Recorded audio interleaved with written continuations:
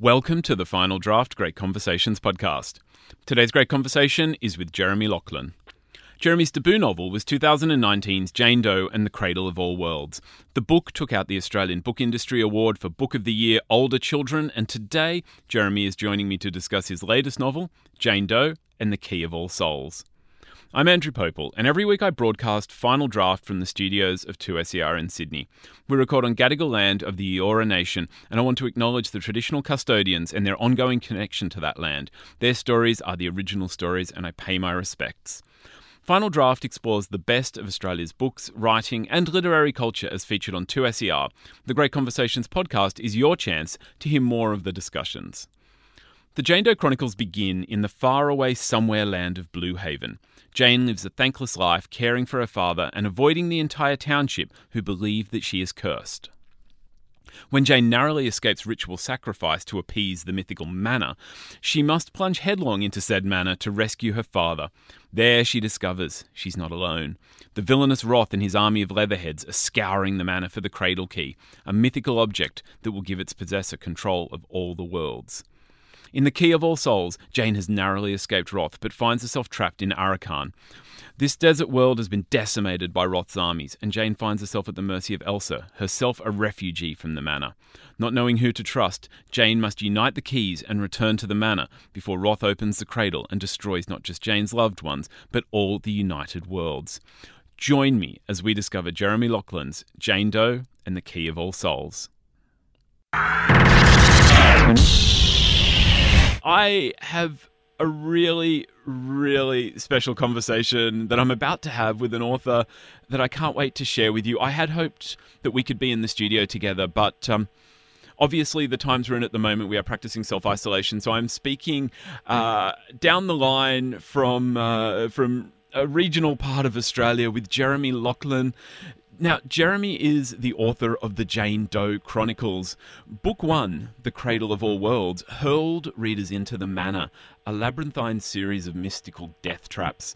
And on the way, it won the 2019 Australian Book Industry Award for Older Children. Now, the Jane Doe Chronicles begins somewhere in the faraway somewhere land of Blue Haven. Jane lives a thankless life, caring for her father and avoiding the entire township who believe that she's cursed. When Jane narrowly escapes ritual sacrifice to appease the mythical manor, she must plunge headlong into it to rescue her father. Guided only by the mysterious visions of the reclusive Winifred, Jane soon discovers she's not alone. We're now into Book 2 of the Jane Doe Chronicles, The Key of All Souls. Jane has discovered so much more about her life, the evil Roth, and the many worlds accessible through the manor. Jeremy, this is two fantastic books, and it is too long that I have waited to present them to people. Thank you for joining me today. Thank you so much, and thanks for that great introduction. As most authors can attest to, we hate writing synopses, and that was just such a beautiful one that you read out then. Thank you for that. Oh, look, I'm more than happy. It's I've had a really great time reading the two books in, I guess, this time in our lives, in what we're now starting to sort of see as history unfolding. They are a beautiful way to escape to these fantastic worlds, but also a little bit of a rumination on who we are. There is definitely some fantastic stuff in there that I want to share with the readers. So, thank you so much. And I think escapism is often underrated in literature. It's often genre-based fiction is often kind of brushed aside as fairy floss or popcorn entertainment or something. But there's often so much to be found within that, and the ability to escape into different worlds, especially when the real world around you feels like it's crumbling and closing in. It's such a powerful force. And I mean, this might be a time to let listeners know that Jane is 14 years old. This is what would be termed YA, young adult fiction, but you are a fully functioning adult type person, as I am, and trying to be. We love this sort of stuff. So I mean, if you're listening and thinking maybe I'll get that for a younger person in my life, really carefully read it so you don't crack the spine first, because they're fantastic books. Thank you. And I think that so I wrote it as a crossover book. So some people call it middle grade, some people call it YA. I kind of wrote it for everybody, kids, teens. and adults. And it's been really wonderful since the book came out. I've heard from kids, their parents, teens, adults. A lot of people have been embracing Jane and her friends. So let's start there then, because this is book 2. This is the best time to start, because as soon as you finish book 1, you know you've got another one to pick up if you were, say, in a position where you had a lot of reading time. What do you want readers, both new and experienced, to know about Jane as we sort of enter the Key of All Souls? Well, I think Jane is... I mean, I love Jane. There's a lot of me within her. I guess you could say all the characters, they obviously all come from me. I think my personality splintered across them all, except for Roth, hopefully the main villain. I was about to say I have some questions then. Yeah, but yeah, I mean, Jane is she's a very brave girl. She's had a very difficult life, and then one day that life is made even more difficult. Her life that's already kind of upside down is kind of turned upside downer, and she has to kind of rally to save the one thing she cares about more than anything, which is her dad. That aspect is very close to my heart, because I actually started writing the series when my dad was ill with a very rare form of cancer.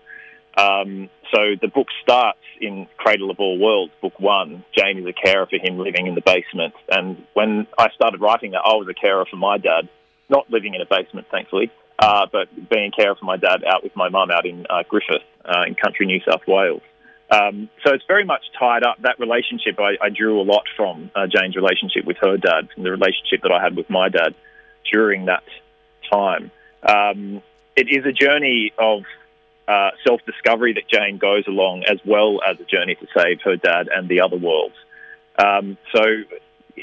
Book 1 ends on a massive cliffhanger, which a lot of people were kind of frustrated at me about.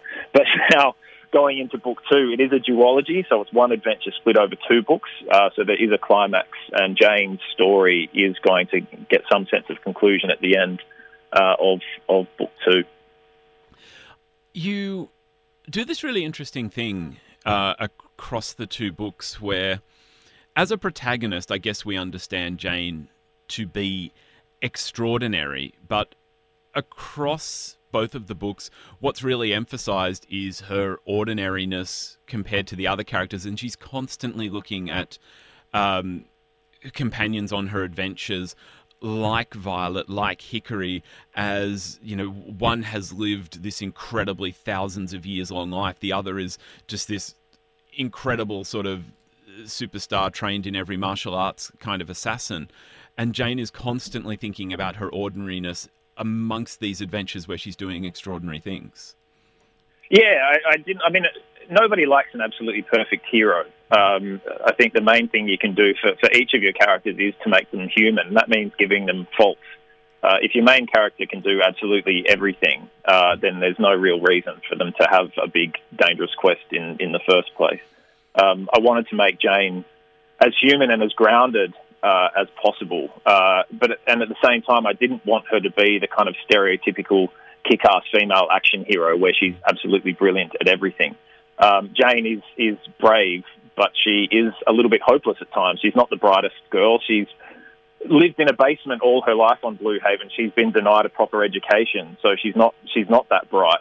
But she does have a kind of this courageous drive and this connection to her father that she'll risk absolutely anything to get him back. So I had a lot of fun with that throughout it as well. Jane constantly finds herself into the Manor, which is this very dangerous place where you could walk into one room and find a booby trap around every corner, and she's constantly in over her head. And she's a scrambler. Like she'll never stop trying to get what she wants and save the people she loves. Yeah. Now your bio actually tells us that the idea for Jane Doe, and I'm thinking also the Manor, came to you while lost in a Cairo museum. Can you tell us a bit about that experience and the inspiration you drew from it? Yeah, so I've always loved getting lost in museums and forests and caves and things like that, because for me, that's when the kind of what-if questions arise. What if I took a different turn? What if this painting came alive? What if a velociraptor was chasing me through here? I've always been obsessed with dinosaurs. And so when I was in Egypt, I got lost from separated from my group, and just started wandering around. And it's this big old building with just so many statues and ornaments and Shabti figures, all of that around the place. And I just started to think, what if there was an infinite labyrinth between worlds? What if it was known to an entire island full of people? What if they'd used it for thousands of years to journey through to these other worlds and return with tales to tell? But what if one day it stopped letting them inside? And what if it was all because of a child? And so that was the kind of the seed that planted the idea for this story. That was in January 2007. So I spent the last kind of 13 years, is that my maths right there? 12, 13 years working on these two books, this one big adventure. And I just decided I wanted to just fill it with all of my favourite things, all the kind of iconic tropes that I've loved throughout my life, like rope bridges and shifting rooms and runaway trains, carnivorous forests, all the booby traps I can imagine. I noticed a distinct absence of gift shop cafes with overpriced coffee, though. Not that type maybe of that's going museum. to come in book 3. Who knows? Book 3. Jane Darwin. I'm sorry, I've just laughed so hard I've accidentally kicked my seat and dropped myself about half a foot. Well, if you can't laugh at your own jokes, there's something wrong. Absolutely. Now, the characters are really the heart of your stories, and look, I have so much to ask about them. But why don't I start with the balance, I guess, between building character and high-stakes action? Because if it hasn't become apparent, dear listener, these are, there are a series of action scenes in both books that are just page-by-page turner. How do you go about showing us the real person, the person you want us to get to know, during a horse-riding knife fight? It's a great question. I think part of it comes from the book is written in first-person present tense, so we are in Jane's head for the entirety of the adventure, except for the occasional kind of interlude where we jump to a third-person narrator. But I think that really helps keep the action grounded.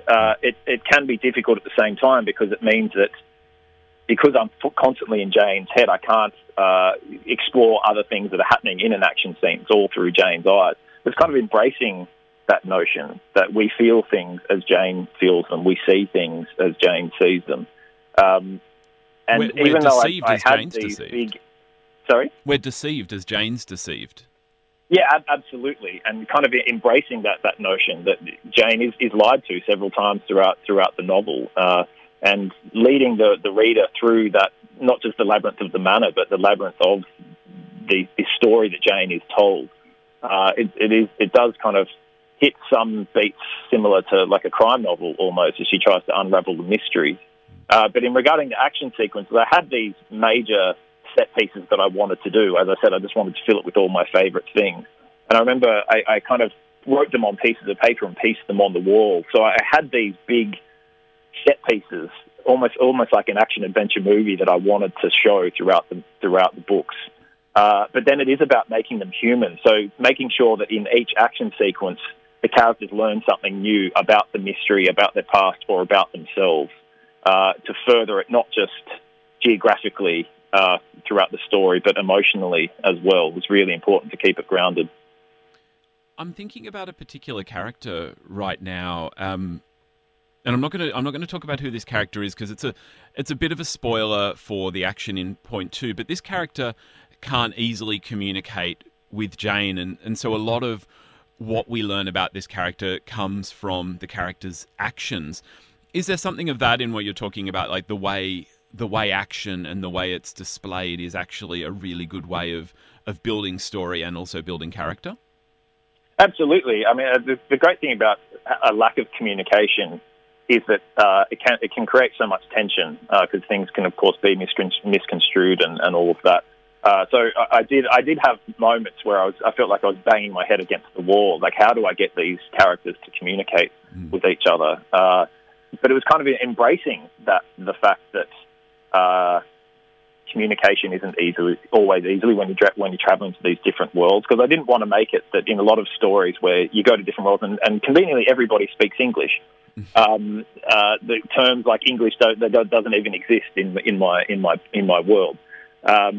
so yeah, it was kind of embracing that, and of course that does influence character, because for someone like Jane, who often, I mean, she's quite comedic throughout it, I wanted to make this a fun read, and in those heavier moments where I felt it getting a little bit too, just a bit cliched or too kind of overly dramatic, realising that Jane often takes the flip side and sees the funny side to something, or will try and get herself out of an awkward social situation in a comedic way.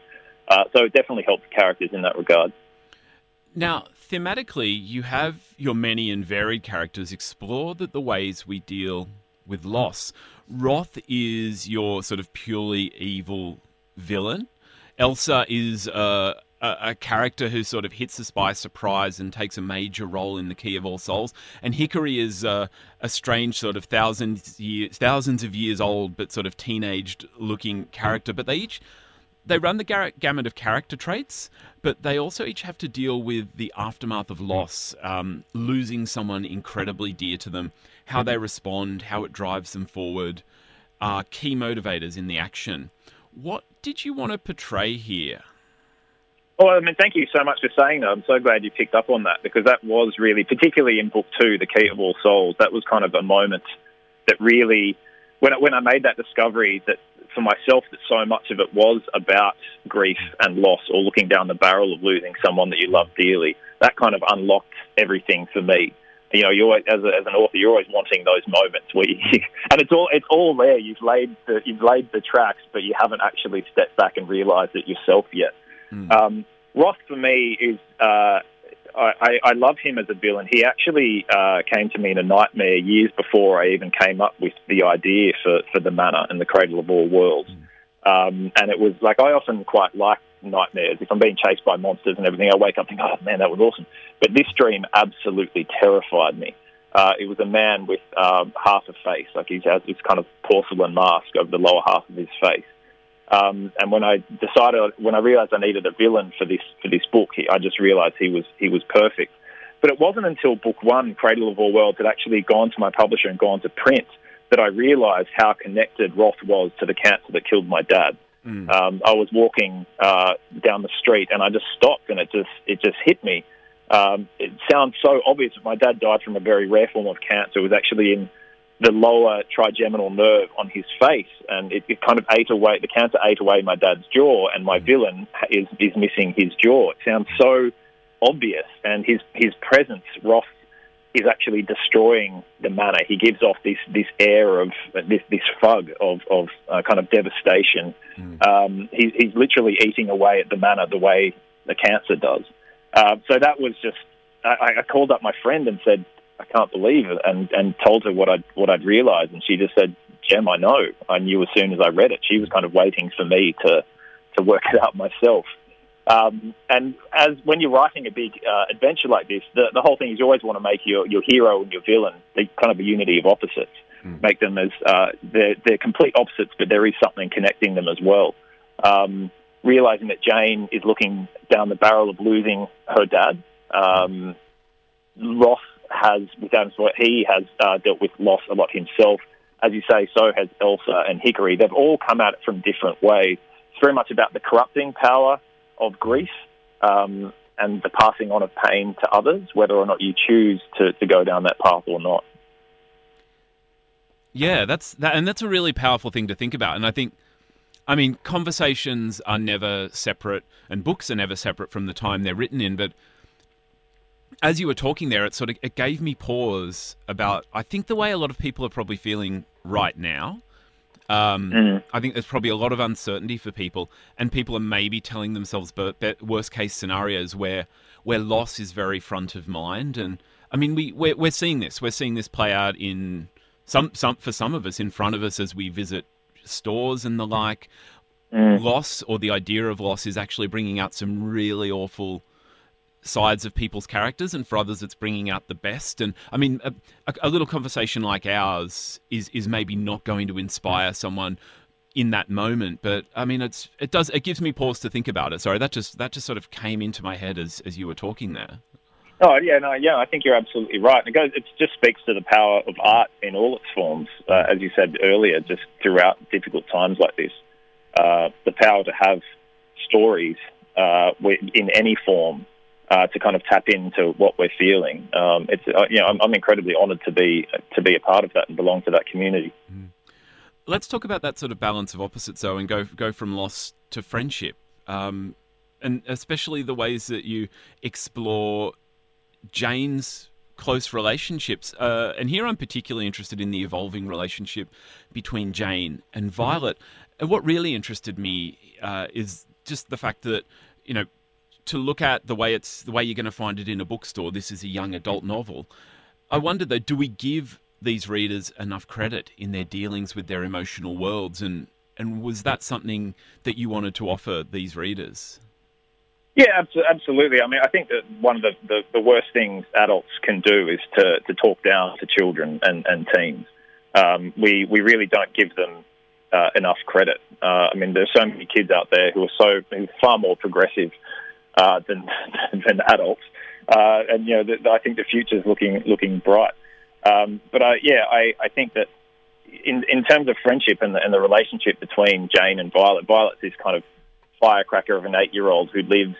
She's the daughter of the Hollows, who are kind of Jane's keepers, the minders. They've stuffed her in the basement, but Jane struck up a friendship with this girl who's kind of just fascinated by the cursed one living in her basement. And for me, friendship is, it's so important for all of us. And again, it's quite often stories focus on just a purely romantic relationship. But I think friendships are so important to have within stories. And everybody loves a good sidekick, of course. And unraveling and kind of exploring that relationship as it evolves between Jane and Violet has been one of the absolute joys of writing this book. And I've heard from so many people who have just really loved kind of where I took it. So that's been one of the best things since the book's come out. People really championing their relationship, it's just been lovely. Were you consciously playing with the idea of the sidekick, though? Because as Violet, particularly, her character evolves, I've already mentioned her skill. There are times when Jane definitely looks much more like a sidekick. Yeah, absolutely, and I love playing with that notion. Like, there are times where, and Jane even says, like, at some point, like, she should kind of be the hero. And I think we all feel like that sometimes, that we're not quite up to scratch, and that our friends are better than us at things. But that is, again, just such a fascinating interplay between that, because it's kind of like, well, but Jane is the hero. Jane is the one at the centre of this, whether she likes it or not, and she has to step up. But Jane also does have some skills where Violet is kind of lacking a bit. We see that particularly a bit in book 2, where Jane's compassion. Where Violet can be a little bit quick to judge and dismiss. Jane's learning to listen to herself and the manner. So yeah, just that interplay was just such a joy. I love writing good banter between characters. And the banter is actually terrific. I love the voices that you evoke. Now the manor is this incredible place. You've sort of described it as this almost interdimensional space connecting worlds, and through it we discover these incredible worlds. And I couldn't help but notice Blue Haven has in its past an unspeakable plague that has shaped the history of its people. Similarly, Arakan, if I've pronounced that correctly, Arakan, where Jane finds herself in book 2, has been decimated by war and by sort of changes wrought through man or the inhabitants. Do you find in writing fantasy a way to think about destruction and the way destruction sort of plays out in the world around us? Yeah, absolutely. I mean, part of the reason why I did that, it just creates so much tension and a really rich history. That's kind of what I wanted to evoke throughout both books and all of them, because I do have another, like a second duology planned after this one, which is books 3 and 4. That sense of that these characters are really just the later stage, like the latest stage of a story. There's so much building up before that that's gone on before we've kind of hit the ground running. I think like it just grounds a story in reality, because it's the truth about our world. You look into the history, and a lot of it is destruction and devastation. There's obviously a lot of beautiful things there as well, but history does tend to focus on those big bad moments. So it was just about creating a real world really, and that unfortunately does involve a lot of destruction. Now, I thought before I let you go, Jeremy, I wanted to take us back to how we actually kind of got today's interview happening. Now, yes, yeah, you and I, we met years ago, and I do still remember a time sort of sitting around in a group. I think it was a park in Sydney, and you were discussing your process, the way you plan and you sort of storyboard your writing, and this was obviously what was to become the Jane Doe books. But today, that was when we met. Today, though, grew out of the hashtag Books for Fireys fundraiser that was going on in January. It did so much for communities during the summer bushfire crisis, which can feel like a lifetime ago. Now we find ourselves, in the middle of another crisis. But you're actually at the moment in a regional area. I wondered, what's it like now, a month or so from the fires kind of officially going out? Oh man, it's honestly so surreal because I'm down in a town called Narooma on the south coast of New South Wales, and that was kind of at like one of the many epicenters of the country for the fire devastation. So we were here on the farm, and the fire was kind of at our doorstep, just beyond the mountain. There was smoke just in the air in our lungs that we had to evacuate. It was absolutely terrifying, and again, supermarket shelves were empty. People were kind of panicking. But in town, everybody was really pulling together, which was wonderful.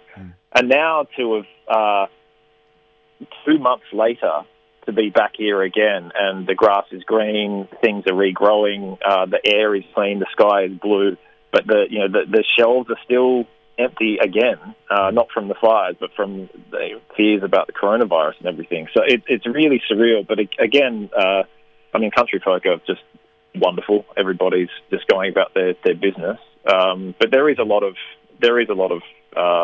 hesitation and fear, I think, at the moment. Yeah, and a part of this, we're necessarily shutting down our lives and having to do social distancing. People are isolating for theirs and for other people's health, but it makes it a really tough time for artists and the arts community, and that includes authors. With a new book in the world, being able to do events, to get the word out, must be... how is that impacting you, having a new book out in the world? It's tough, and I'm certainly, like you say, not the only one going through it. I mean, my book came out end of January. There are some people whose books are coming out this month, and they're really feeling it.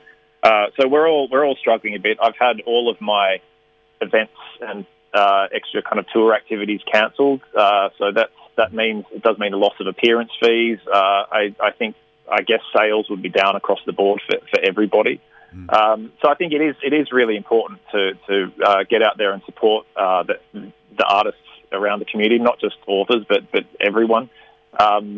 With the fire devastation, the fire crisis, we all kind of really banded together to show up for everybody. So it would be, I guess it'd be nice if people kind of rallied around us in a time like this. Would be great. And support your local independent bookshop. There are some lists going around with books and publishing online.